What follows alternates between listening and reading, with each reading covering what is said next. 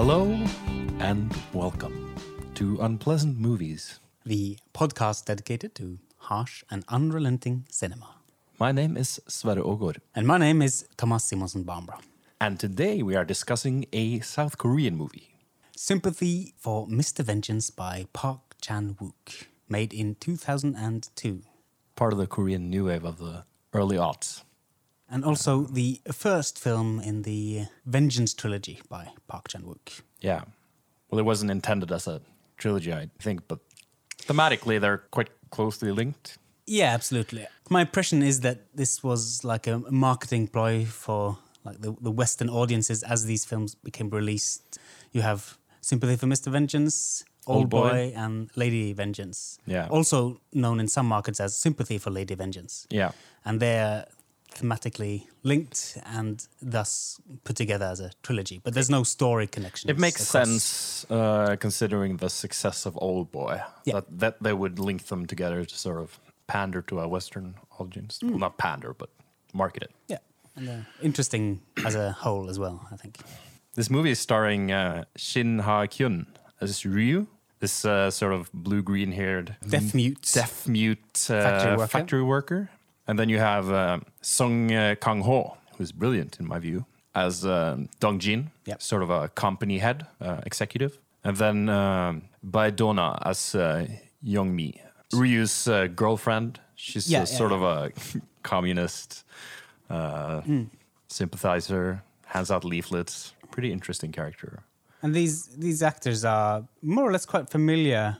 Bae Dona, she's been in Cloud Atlas, among other things. Yeah, she's been on quite a few South Korean projects. All of them are sort of veterans of the Korean movie industry. And all of them are great. I think Shin Ha-kyun and Song Kang-ho was in Joint Security Area. Yeah, that's the film he made just before. Also a great movie.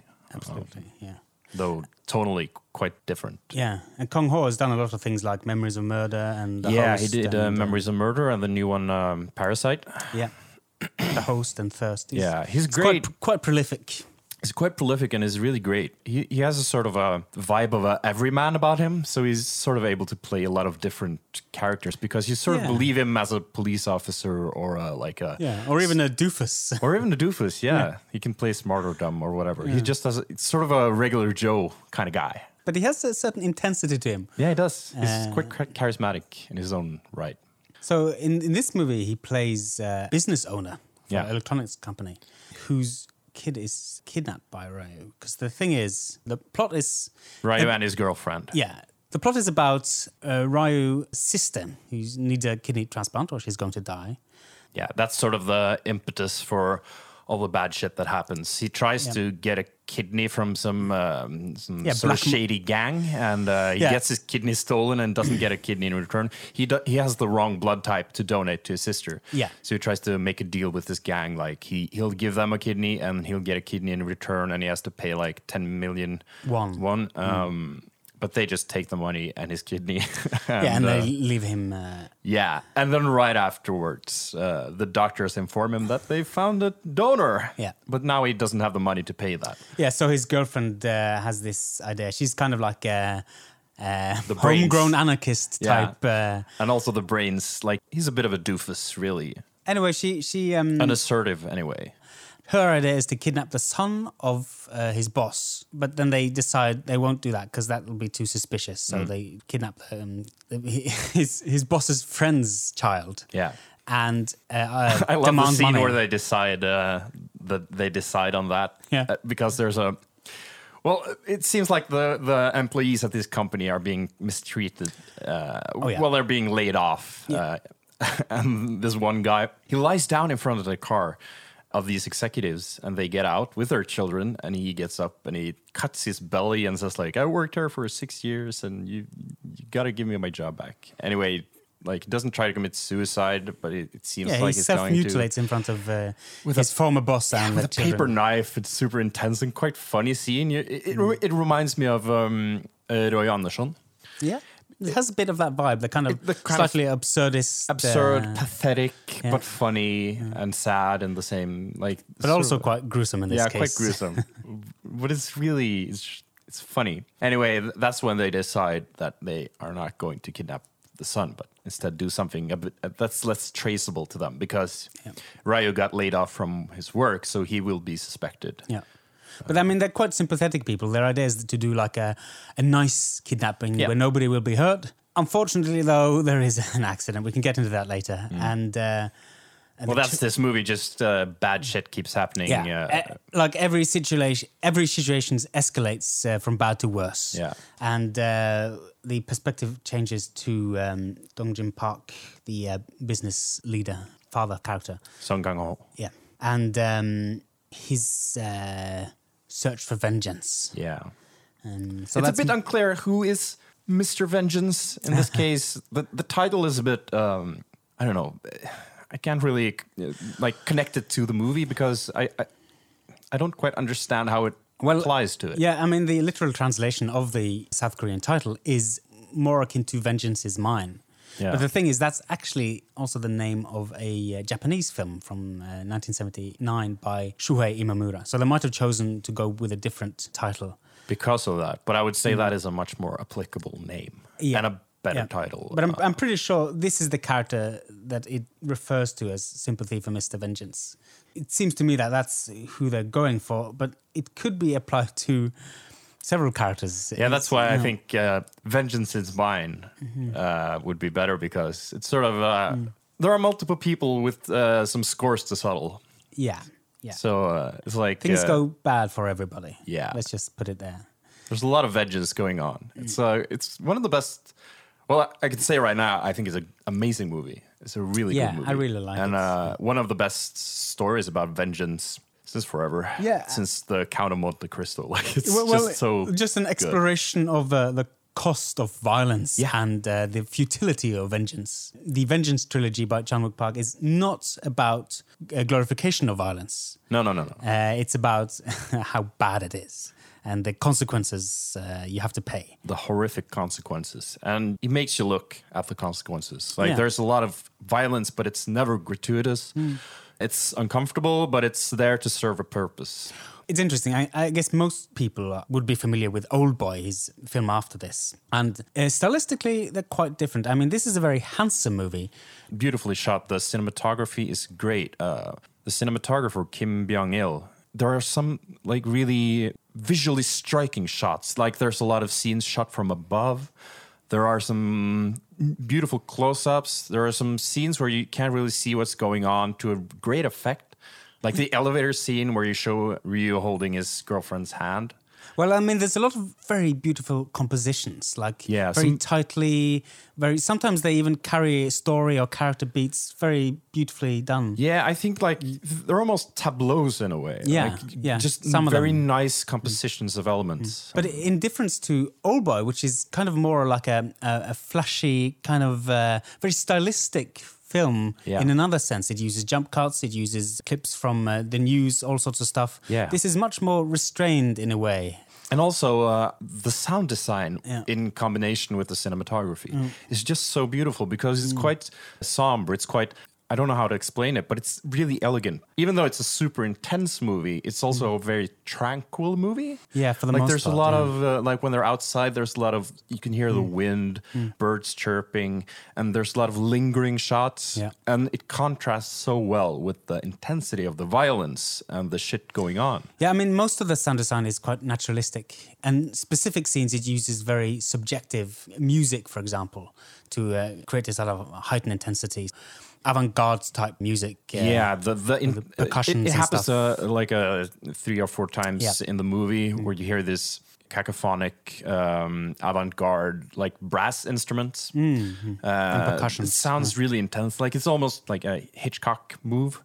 The first time it happens, I think it's combined with slow motion. And it serves to really bring you out of the normal mode of the movie and into a really intense and horrific mindset.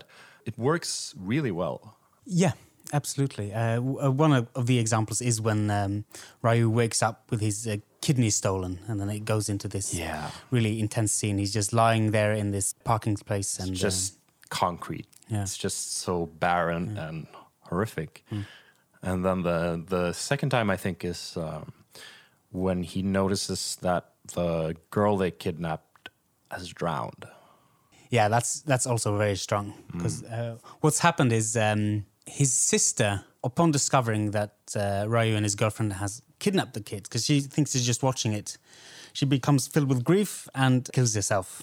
Yeah, she commits suicide in the bathtub. It kind of comes a bit out of the blue plot-wise, because they haven't really spent much time on the sister character. No, and also it happens right after quite a funny and charming scene in which Ryu comes home after sort of extorting the father for money, and he comes back with a briefcase. And the girl they kidnapped is watching TV, and it's sort of quirky and funny. Yeah. And right after that, the juxtaposition comes to us as a bit of a surprise, really. And so he decides to bury his sister at the place where he used to play with her when they were kids. Yeah, that's significant. The movie starts with a shot of them two as children playing in the sort of riverside landscape. I think like a rocky the first scene is place. actually like a child's foot splashing in a puddle of water. Yeah. And that's repeated later when he goes to bury his sister. Yeah. It's kind of like a rocky area. Because him being deaf and mute, he doesn't speak, of course.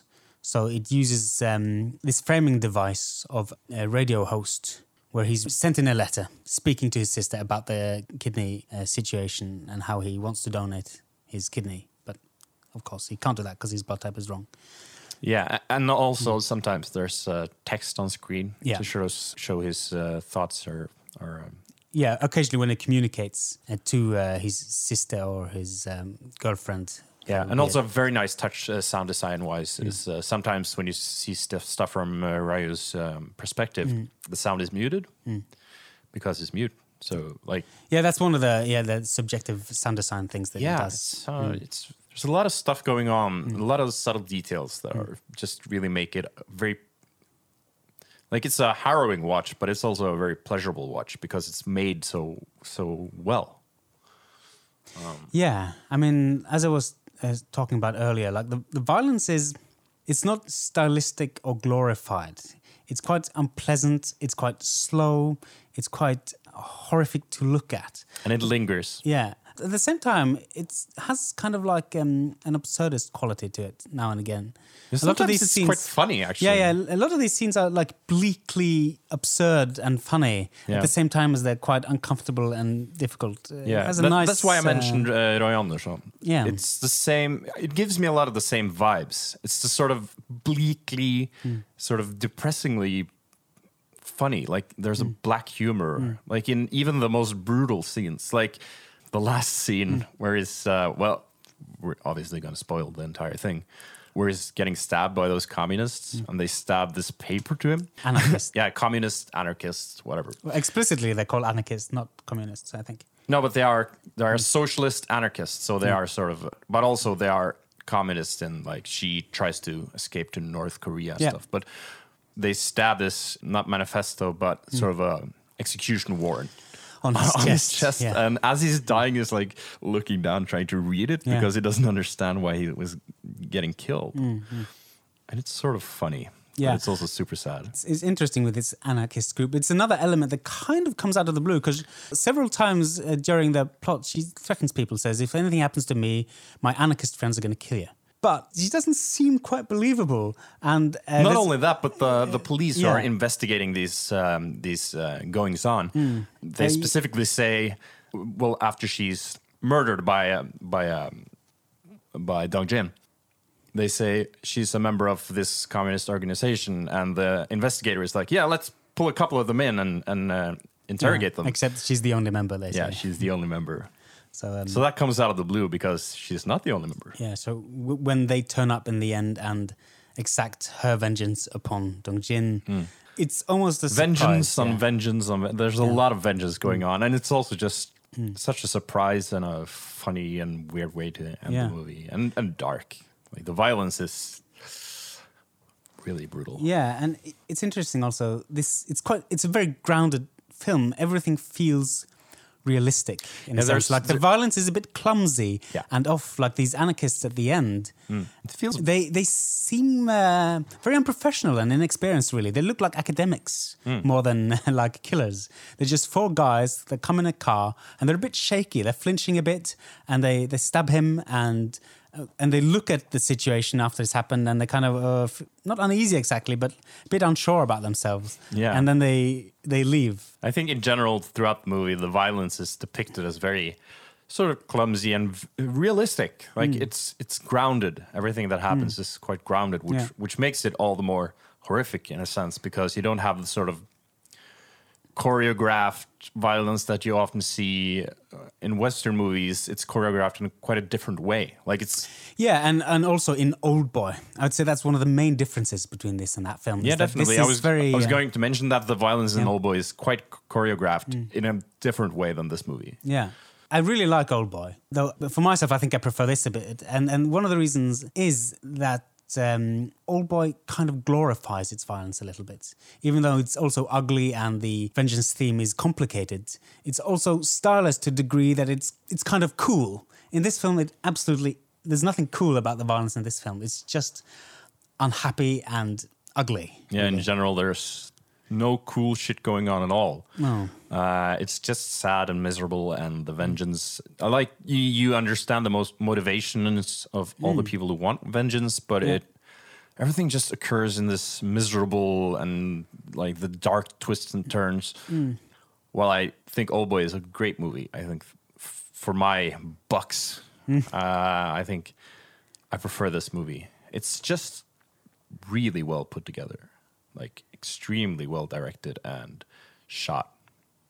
Yeah, it feels conceptually more complete to me. Old Boy also has a few of these maybe a bit contrived plot twists, whilst this feels, like I said, a lot more grounded and relatable in a sense. It feels like it's the kind of thing that happens. Yeah, like it feels a bit like some of the stuff that happens.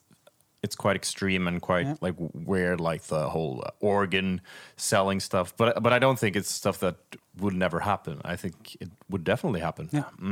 And there are some commonalities, though, I think, between this one and Old Boy. Like there's not a lot of dialogue, and especially not of expository dialogue. But there's not a lot of like typical movie dialogue. It's quite a like I said, it's quite a tranquil movie in a sense, because you don't have the whole back and forth dialogue stuff going on. Usually it's just a character telling something to another character in a quite realistic, naturalistic way. Yeah. I mean, this is very much a show don't tell kind of affair. A lot of the plot beats are not communicated through dialogue or spoken. You're just shown the situations, and you kind of have to interpret them a little bit at times as well. It demands that you pay attention, which fits very well. That's the theme it's dealing with. It's ambivalent, it's difficult. It demands that you think through what you've been watching. And yeah, I just say it takes the viewer seriously. Yeah. And I really like that. It doesn't spoon feed you anything. You're left to sort of connect the dots yourself. Yeah. But by doing that, you get a much more sense of a rewarding, where it's a more rewarding way of telling a story. Yeah. I mean, you're left with a feeling of unease at the end. Yeah. Because things haven't gone well, and the violence is just pointless in a sense. You get the feeling that this could have all happened much differently if just the circumstances were just a little bit different. It's just an unfortunate thing happens here, another one there, and then everything goes to hell. And it just feels bad. It feels really unfortunate because you have sympathy for Mr. Vengeance. All the Mr. Vengeances. Yeah, because none of the characters are explicitly bad. They're just... I mean, they are actually quite violent. Both Dong Jin and Ryu, they have each their scene where they act very violently, which is not very sympathetic. But no, it's not sympathetic. But then again, they don't act violently out of the blue. No, there's perfectly good explanations for why they sort of lose their shit. Because Ryu, he takes his vengeance on the black market donor people. Yeah, that gang is really funny. Yeah. Like the first scene when he's trying to get a kidney for his sister, he meets up with them, and it's basically this old woman and her two goons, which you find later are her sons. Yeah. And she's like a heroinist, like in the first setup, Ryu helps her set a shot. Yeah, that's interesting because he's obviously quite experienced with doing this. And the film doesn't really go into it anymore. No, again, and but he's clearly done this before. And it's also not a necessary scene, which I like. It adds a touch of just realism to it that he's not rewarded. In a more simplistic movie, you might have that included, but you'd have a reward for it. It would have like a plot function. Yeah. It doesn't have a plot function, but it does serve to bolster the personalities. You show that he's actually sympathetic towards this woman who's trying to extort him for an inordinate amount of cash to get a kidney. And probably experienced with people who have difficult situations. Yeah, so it does serve a function, but just not your typical function that scene might have had. But it's nice. It's a nice touch. And anyway, this gang is just... When he goes to take revenge on them, he finds out eventually where they are. And they're in the process of removing some other sucker's kidney, I guess. And the son is fucking the patient, and the mother is just sitting there at the table at the same time. It's super sordid and just sort of darkly funny because the dynamic of this gang is just so weird and gross. Because this is also one of the scenes that's a little bit comic. Yeah. So and the way he's getting the ice for the organs, he goes to order a cake. Yeah. At a takeout place. Yeah, and just throws away the cake. She asks, like, so are you going far? Do you need a lot of ice? And you're like, yeah, I'm going far. And immediately as he's out the door, just drops the cake on the pavement and takes the dry ice in the box for the organs. Yeah. So yeah, there's a lot of humorous elements like that, small touches of humor that make this movie a less miserable experience than it would be otherwise. Yeah. But I mean, the humor is also a bit understated in a way. I mean, I could understand people watching it and not laughing. Yeah, it's not ha-ha funny. Never. But it's darkly funny. I mean, I think it's a bit different how people would react. Like, some people might laugh out loud at, like, the absurdity and the weirdness of this specific situations. But a lot of people also, I think, would just watch it and just feel bad and not laugh. And that's fine, too. Yeah. Like, I like that it's not explicitly ha-ha funny. It's just some weird and sort of... It kind of has Kafka vibe in that sense. And he said as well that he's quite inspired by Kafka. Yeah, I can see that. Like, Kafka is... He's known for being, Kafka-esque and dark and having these uncomfortable situations. But in my view, he's one of the funniest writers ever, too. Because he has these...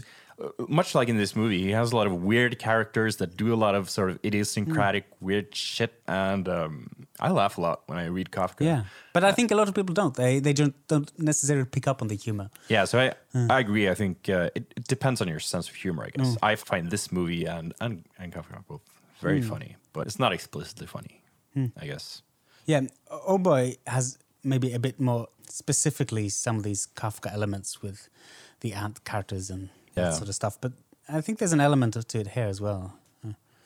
I feel Old Boy is more streamlined movie than this one. Well, not streamlined, but it's sort of... I understand why it has a wider appeal. Oh, yeah. I mean, it's very catchy and... It's a slick movie. Yeah. Very stylishly made. Did you see the remake? I didn't. Oh, damn. Did you? That was some fucking trash. Like, why remake that movie? Yeah. Like, I understand the monetary sort of incentive. Well, I think you could do it, but the director and casting choice just seemed off to me. Yeah. Josh Brolin is a very good actor, but he doesn't fit that kind of role. No, I love Josh Brolin, but he feels too much of an action hero in that movie. Yeah, and he's too handsome and capable. You need like a loser doofus, like someone who doesn't have shit together. I mean, maybe you could have Jonah Hill or something to do that. It might be quite interesting, I would watch that movie. Yeah. It would probably suck because... Well, I mean, it depends on who makes. I think you absolutely can do it. They just don't understand the property well in that adaptation. Yeah, it seemed to me like a money grab that was made, predicated on a sort of lack of understanding of what made it good. Because it wasn't that it was a sort of a blockbuster action movie that made it good. It was really intense. It was an intense movie, and the main character, Choi Min-sik. Yeah. He's also in I Saw the Devil. He's really good in that one. Yeah, he was in I Saw the Devil. That's an amazing movie. Yeah, I love that film. Another great Korean New Wave movie. So, a thing that I found also quite funny in this movie was the inclusion of this disabled guy, which you first see when Ryu is going to bury his sister, basically. And he's bringing along the kidnapped girl. And sort of out of the blue, this, I don't know what his ailment is, but he seems like he has a sort of learning disability and a physical handicap of some sort. Yeah, I mean, it looks a bit like CP, but it's kind of like movie dysfunction, like kind of like a amalgamation of different things that you imagine. It doesn't like have to be a specific one. Like I was talking to you earlier about a movie review I saw. Red Letter Media did a review of a movie starring John Travolta, and it was directed by Fred Durst of Limp Bizkit fame. He's directing movies now, apparently. And cool. And it wasn't a terrible movie by all accounts, but John Travolta plays this crazed fan that's also sort of... he's disabled, basically. And his ailment is also sort of vague. You recognize it from movies. I wouldn't recognize what it is. It's just sort of disabled. Mm-hmm. Yeah, but this doesn't feel caricatured. It feels very grounded. And it's kind of like a random character. I mean, he has a plot function, but it's nice that this film, like the main character is deaf mute and includes like characters with dysfunctions that most films just don't. They're just invisible. No, and I think like the fact that he's included at all is such... I just like the choice of it. Yeah. You wouldn't see that, I think, in a normal Western movie. You wouldn't just have a random disabled guy that really doesn't serve any function other than tonally it's interesting. He's there and he wants the necklace of the girl that's kidnapped. Yeah, because Ryo's a bit of an artist. He does these nice watercolor pictures and he makes this necklace for the girl they kidnap as a gift, and he takes it away to take a sad picture of her to send her father. Kind of a funny scene. And after what happens is while he's burying his sister, she drowns in the background and he doesn't hear it because he's deaf mute. Yeah. And but this disabled guy, he's there and he sees it. And when Ryo notices it, of course, he has a dramatic scene and he's going towards the kid. Yeah. But he freezes up and this disabled guy goes up towards her and you think, oh, he's going to help her. But he's not really interested in her. He's interested in the necklace that Ryo's made. So it's also this kind of absurd and... It's absurd and it's sad and it's dark. And so when Dong Jin goes to the area because they found the girl, and he's trying to investigate what happened, he comes across this guy and he's wearing the necklace. So it does serve a plot function. So he learns the connection there. And he sort of grabs it from his neck. But the guy never says anything, and he just acts sort of strange. And I just like the inclusion of him. It's one of many small details in this movie that just makes it sort of off kilter and weird and charming in a dark way. And it kind of his presence also makes the mood feel a bit more unpredictable and kind of like the first scene. The girl is still alive that they kidnapped. Yeah. And it's sort of like, it almost seems like he could sail her or like... You don't know where to place him. Yeah. Exactly. He's an element of chaos in the movie. And it serves to make you uncertain of situations, including him. And it's a nice touch. So how do you feel about the structure of the movie? It's quite precise. Like every event leads to another. It's very understandable as such. It's show don't tell. Yeah. Like you observe what happens, and it's unpredictable. There are like accidents or unfortunate things that happen. Things don't happen quite the way you think they would. The plot is unpredictable, but I think themes are predictable. Yeah. Like you understand that it's about vengeance, and I love the fact that this anarchist gang shows up at the end because it caps up a movie about vengeance with sort of unpredictable vengeance out of the blue. But when it shows up, you understand why. And then, you understand the motivations even then. It's just very masterfully done, I think. A lot of films that have these kind of twists and turns, they can feel a little bit contrived, perhaps. But everything feels very grounded and natural, in a sense. Yeah. The progression of plot. Concerning twists and turns, Parasite by Bong Joon-ho has a lot of twists and turns. Yeah, the new one. Great movie, but it doesn't feel as... It feels more chaotic. In this movie, it's like the twists and turns are there to... Like, it's just very well tailored together. and sort of ties itself up nicely in a way that Parasite doesn't. Not that you have to do that. It's just, it works very well for this movie. Yeah. I just think, like, overall, it's just an impressive work. Yeah. It has kind of a theme of class difference. Oh, yeah. I'm not sure we said it, but Ryu is a factory worker and he gets laid off early on in the movie. And we see this other engineer at this company who mutilates himself. You sense the despair of these people who don't have the money. Like, the theme is, it's all written around Ryu not having the money for life-changing organ transplant. Yeah. Like, so the lack of money and class is actually integral to the movie, but it never beats you over the head with it. No. It's like there as an implicit part of that society. Yeah. And like, unlike Eden Lake, which we watched, the themes of class in that movie are a lot more ham-fisted than this movie. It's there and it's integral, but it leaves the work up to the viewer to connect the dots. And again, that makes you feel sort of very involved in the movie. Yeah, but also one of the big differences here is that it doesn't really judge one type of class better than the other. Whereas you have the working class people, lack of security, they have a lot of practical difficulties. Yeah. Like the rich people, they're kind of cold and fake and unhelpful to each other. Like a funeral for Dongjin's daughter. Yeah. You see his wife and some of the other people, but it's quite cold and impersonal. When you see the people around him, it's one of the ways it garners sympathy for him also as a viewer, because it doesn't really make him out to be like this rich douchebag. No, he's just a normal guy. He seems in a way. very sympathetic, and he's completely distraught at the loss of his daughter. And you have this lovely scene where he sort of dreams that his daughter is back and she's dripping with water and sort of seaweed.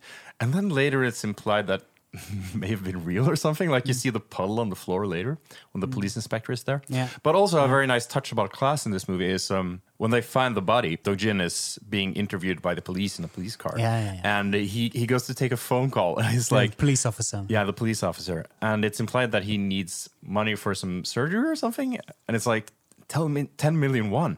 And it's implied that he's going to have a hard time paying that. Like, even him.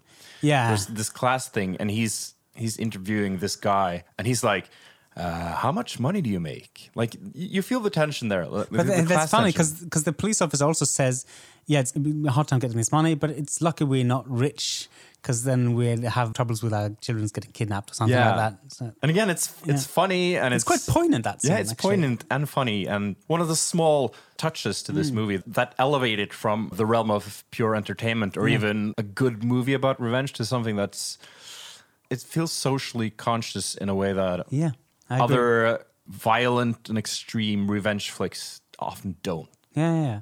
It has a lot of these little details and elements that are really quite charming. Like this, I noticed that when I saw it again now, the black market donor people. On the wall in her office, the mother, there's this sculpture of a frog. like a frog cut in half, a quite big sculpture with the intestines and stuff. So it's got sort of an absurd element there. It's like a sort of a faux, sort of like a bizarro doctor's office. Yeah. She has like an anatomical drawing of a heart or something. And it's framed with that sort of faux doctor vibe as she's shaking and trying to take a heroin shot. Yeah. So, and it's like this concrete wall, and it's kind of mixed up the kind of professional stuff with the kind of just weird, or it's just certainly not professional. It's really interesting. And you have this quite nice scene at the very beginning when they've kidnapped the girl, because they're pretending. She doesn't know she's kidnapped. She thinks she's just being watched by some of her father's friends. Yeah. And his girlfriend, Jung-mi, sings this song about kind of this pro-democracy, anti-communist song. Yeah. And they're dancing around just on the playground there. It's quite sweet. And again, that ties into the whole class thing. Yeah. Because she's against the consumer society and she's, tied up with this notion of the Western influence being bad and capitalism being bad. And again, like everything ties together, but it's also funny on its own, like as a scene. The scene where she's talking to the gang. Well, Ryu's girlfriend is the one who sort of makes a deal with them, and so they can locate them. Yeah. And as she's leaving the office, she says like, yeah, I'll wire you the money tomorrow. But and she turns to leave, but then she turns back and hands them these pamphlets, these flyers. Reject capitalism. Yeah, or whatever. It's funny. It's really funny. Nice touch. But also that serves a plot point because later they managed to tie it to her because of the flyers. Yeah. So again, it serves multiple functions. Yeah, it's like a quirky character element and also a plot thing. Yeah, and the movie is just chock full of those moments. Another thing I noticed this time was it's quite striking, Ryu, his hair color, which is kind of blue-greenish. Yeah. And it's kind of... it's not like a well-done color job. It has these blonde splotches and it's a bit grown out with the dark hair underneath. But in the beginning of the movie, as he's leaving his factory, you see some of the other young workers and they also have colored hair, like red or yellow. It's like stuff that the young people do, which the older workers don't. Yeah, I find it visually interesting. Yeah. Like, you see it now, it's a lot more common, especially in Korea, to have those types of hair colors. Like, you see a lot of K-pop stuff and like, it's pretty common now, but apparently it was pretty common back then, which wasn't like... It was more uncommon hair at that point, I think. But I think it's visually striking, and that's one of the elements of this movie that makes it instantly recognizable is that hair color. Yeah. But it's because doesn't look cool necessarily. It's quite striking, but it looks a bit off. It doesn't look bad. It doesn't look cool, but I think like the aesthetics of it now are very much in vogue, like the baseball cap and the sort of grown out dyed hair and stuff. It looks striking, and I like it. Yeah, because he keeps practicing baseball in the and that's evenings. also a moment of foreshadowing because he practices baseball, and then later he uses a baseball bat to beat the living shit out of those goons. Yeah, and I guess that gives a sense of believability to him being because able to attack these quite much larger... come out of the blue with a baseball bat, like you might see in a less sophisticated movie. They laid the groundwork for that to happen, sort of, in a believable way. Yeah, just very well done. And there's just one other scene which I found darkly funny and horrible and super uncomfortable was Dong-jin is torturing Raya's girlfriend. Yeah. And that's the scene where she says, I'm part of a terrorist organization and they're going to find you and kill you. At that point, you don't believe it because you're informed that the organization is just her. Well, afterwards, you find that out. You don't really believe her then either. No, it's the way she says it. Yeah. It just sounds like a bit braggy. And pathetic. But she ordered food before Dong-jin showed up, and he accepts the food. And he's like eating it, and he has this takeout container on the floor. And then because he's been electrocuting her. Yeah, he has these buzzers in her ears, and then he puts a blanket over her face and then... turns the dial off, and she starts screaming. But she's just unconscious or wherever, over in the corner with a... Like, this piss comes, like, dribbling towards this takeout container. Because she urinates. Yeah. And he throws the blanket over the piss and just keeps eating. Like, it's so disgusting. Yeah, at first he looks kind of just a bit disgusted, but then anyway, he eats it. Yeah, but also sort of just this small, like, just regular... Like, it seems like such normal detail that really sells the entire scene. Yeah, I find that really cool and horrible. I would say just a fantastic movie overall. Yeah, I really like it. For a long time, it's been my favorite of Park Chan-wook's films. Yeah, and he's made a lot of really great movies. Yeah, he has. I really also liked Handmaiden. And I feel like I need to see Thirst again, this vampire movie. I saw it. I don't remember too much of it. I recall being, intrigued by it, but I don't recall liking it this level. Well, I suspect it's kind of a film maybe deserves a second watch. Yeah.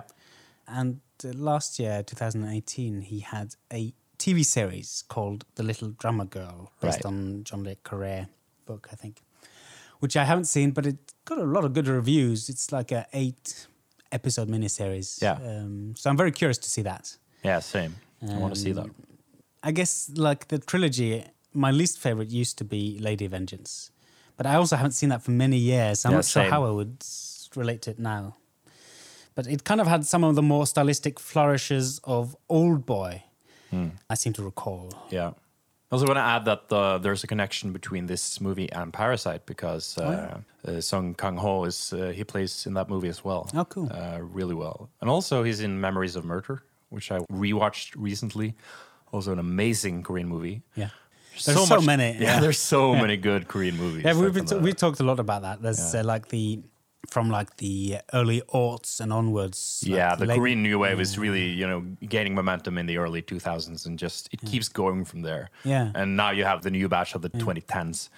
So much good stuff. When I first saw this movie, early 2000s, I hadn't really seen so many South Korean films. And at this point, I'd seen quite a lot of Japanese films. Yeah. And my impression had been that South Korean films, they were kind of the weaker sibling of the Japanese. I'd seen stuff like Tale of Two Sisters and that sort of stuff, which is, it's a horror film stylistically made, not that great. But, as time has gone by and I've seen more and more, there's so many interesting filmmakers and great films. Now and again, I just discover a new filmmaker who's done all these great films, and it's such a rich there's so much to just dive into and watch. I think part of the reason why there's been such an output of, at least part of the reason is, I think, because during the 90s, like in 1994, I think there was something like 80% of movies watched in Korea was from Hollywood. Yeah. So the Korean government decided to financially,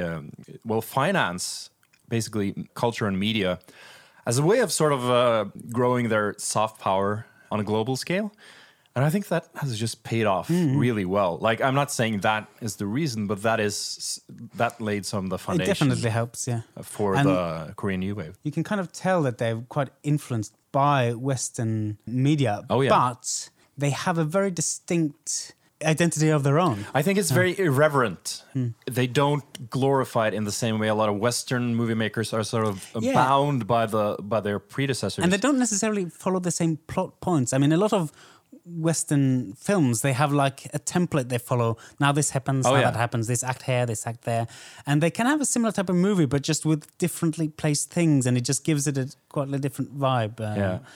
And I read an article somewhere about why, because a lot of these films also have these twists or turns or shifts. They turn from one genre to another. They mix up often things. Very gender identity and the genre of the movie is often a bit unclear. And often it changes. It has an evolution. When it is a genre movie, it often sort of goes away from that in the middle of the movie or something like that. I think fucking with your expectations of it. And this essay was talking about how a lot of these filmmakers had the experience of going through the Korean War, or this shift in society that happened post-Korean War, where you went from a strict communist society to a very capitalist society.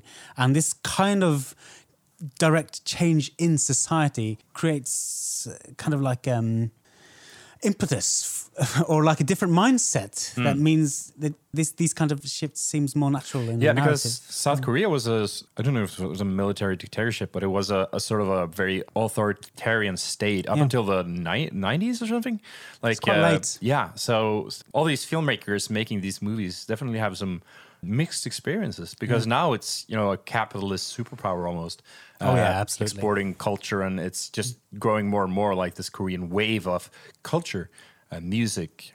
At the same time, they have this dynamic with North Korea, which is quite tense. There's this deep sense of tension, which I think a lot of younger South Koreans probably don't experience in the same way, from what I've heard anyway. It can be easy to forget that you have this history of conflict. Actually, the film he made just before this, Sympathy for Mr. Vengeance, he made a film called Joint Security Area. Yeah, I talked about it earlier because I think two of the actors in this one, Sung Kang-ho and Ryu, the actor who plays Ryu, are in that as well. Yeah, they play in it. And it's quite controversial, because what it does, it talks about the friendship across the border, the North and South, which is a difficult theme for a lot of people. But it's a very... it's such a charming movie, and the friendship across the border has such a powerful impact. It reminds me of Christmas truce in World War I, when soldiers from both Germany and France and England, crossed the no man's land to play football and just have a sort of a New Year's. There's beauty in that. It's the same in Joint Security Area. You really feel the sort of preciousness of human empathy and relations across political divides. Yeah. And I think that's a part of why there's this tension in South Korean movie making. is so appealing or interesting. I don't know. Yeah, and Park Chan-wook, he's very like a humanist director. He's very concerned about... It's so easy to make a film about violence and to glorify it or to make it... Flashy and... Yeah. Or even horrific, but... I just think that he across his films, he often shows like a humanist element and an interest in different types of people. The Handmaiden also has some of these queer elements. Yeah. But yeah, that's Sympathy for Mr. Vengeance. Yeah. Go watch it if you haven't, because it's really fucking cool. Yeah, it's a very good movie. All right, Sverre, do you have any good, unpleasant recommendations for us? I do, actually. I think you're familiar with this one. It's a video game called Kenshi. Yeah. Developed and published by Lo-Fi Games for Windows, as per Wikipedia. Yeah, it came out earlier this year, didn't it? Yeah, I think the full release, but it's been in production for years and years. Yeah, like an early access type? Yeah, no, even before that, like since 2007. And I think it was developed primarily by one guy for like years, like while he was working security as sort of a main income. And it's a really cool project. Basically, the game is sort of post-apocalyptic, team-based, sort of... I don't even quite know how to describe it, but it's sort of it's a bit samurai inspired. It's a bit like a Lone Wanderer kind of thing, but then eventually you gain sort of a team, and you're wandering across this incredibly hostile landscape, like a desert landscape. Yeah, well, there's lots of different types of landscapes, which is one of the things that are cool. The map is really, really big, and it takes a long time to travel across it. And it's like a third person. Yeah, it's a third person. It's totally reminiscent of the early Fallout games. Yeah. Where you also post-apocalyptic, you play as a character and you can gain team members. But it's a lot more sort of ambitious than Fallout, because it also features... eventually you can build a lot of stuff. It's also a survival game. Because it's like an open world in a sense. It's open so you can world. do whatever you like. You can do whatever you like. And there's so much agency in this game. But also it's incredibly difficult and brutal. And it's so easy to get killed. It's so easy to get maimed, like lose a limb. It's so easy to get enslaved. But all these things happen, and you have sort of options when they happen. Like if you're captured by slavers, you can escape and stuff. If you lose a limb, you can sort of get a replacement limb. Yeah, you get these mechanical limbs, don't you? Yeah, you can. But the thing is, everything you do in this world has these far-reaching consequences. And in this incredibly hostile world, everything feels like it has...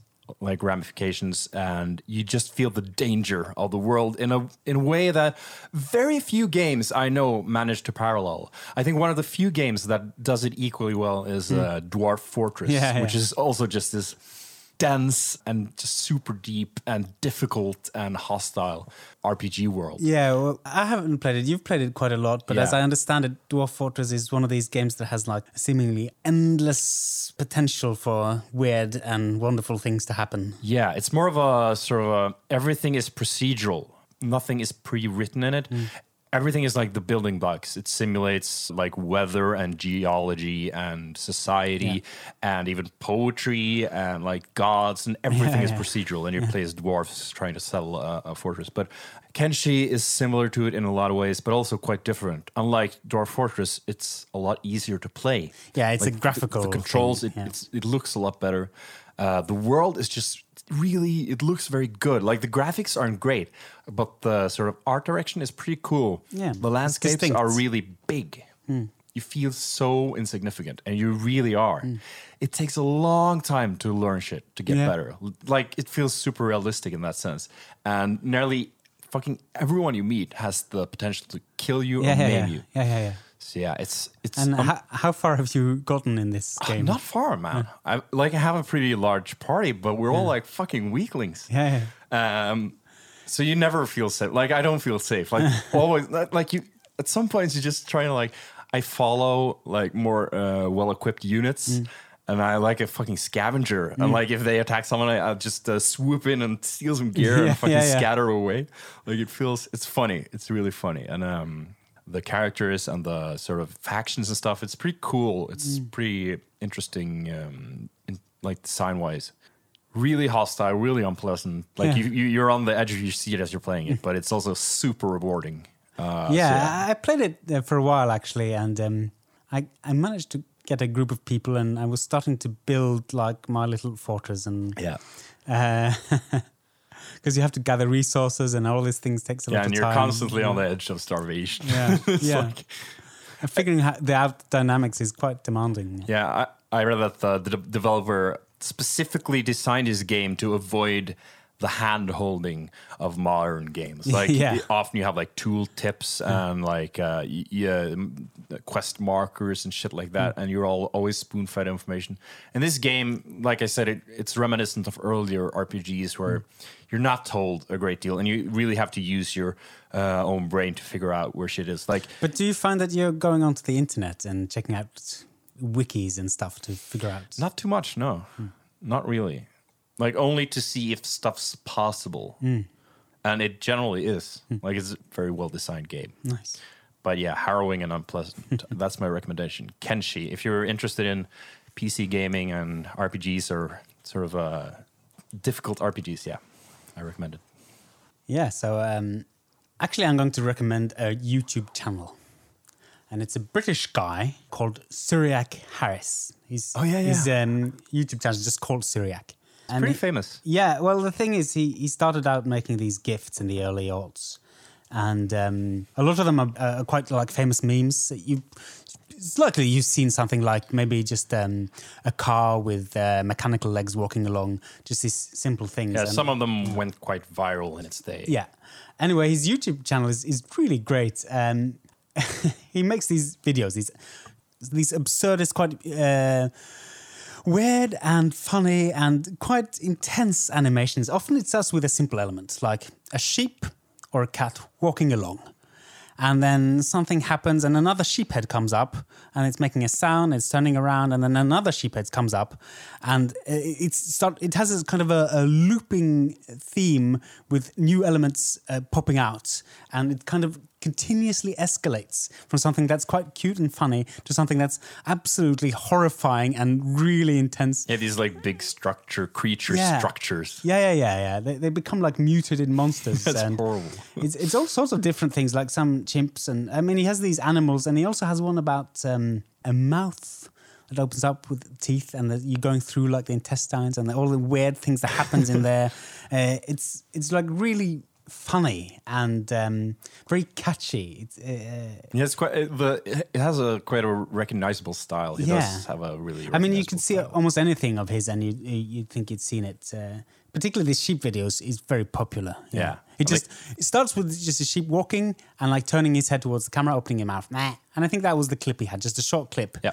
And he managed to make this, I don't know, maybe 5-minute video of this mutating sheep becoming more and more crazy. Yeah, it's almost like a music video. It has that element, and he has done some music videos. And he did a music video for Run the Jewels. Yeah, Run the Jewels. With cats, which also starts out quite funny and becomes really horrifyingly monstrous and weird, and has this demon and angel cat monsters towards each other, and then just really funny and probably you've seen a bunch of his stuff, but I really recommend going into his YouTube channel and taking a bit of a deep dive, because he's really done so many things, and even though the loop is kind of similar, they're still surprising and very funny. Yeah, I know of him, but I haven't really. I'm not subscribed to his YouTube channel or anything, so I might check that out. You should see this Run the Jewels. I like Run the Jewels. They're a great group. Yeah, this music video I did is really nice. All right. Well, there you have it. A couple of recommendations for you. And we'll see you next time. Which movie are we discussing next time? Well, the next movie is kind of like the granddaddy of all unpleasant. Granddaddy. It's a real classic. It's a super difficult watch, but a super important and really very strong movie on all levels. And it's Pasolini's Salo. or 100 Days of Saddam. So that'll be exciting. Yeah, it will. Well, until next time then. Stay cool and keep healthy and, take care. And call your mom every once in a while. All right, bye. Bye-bye.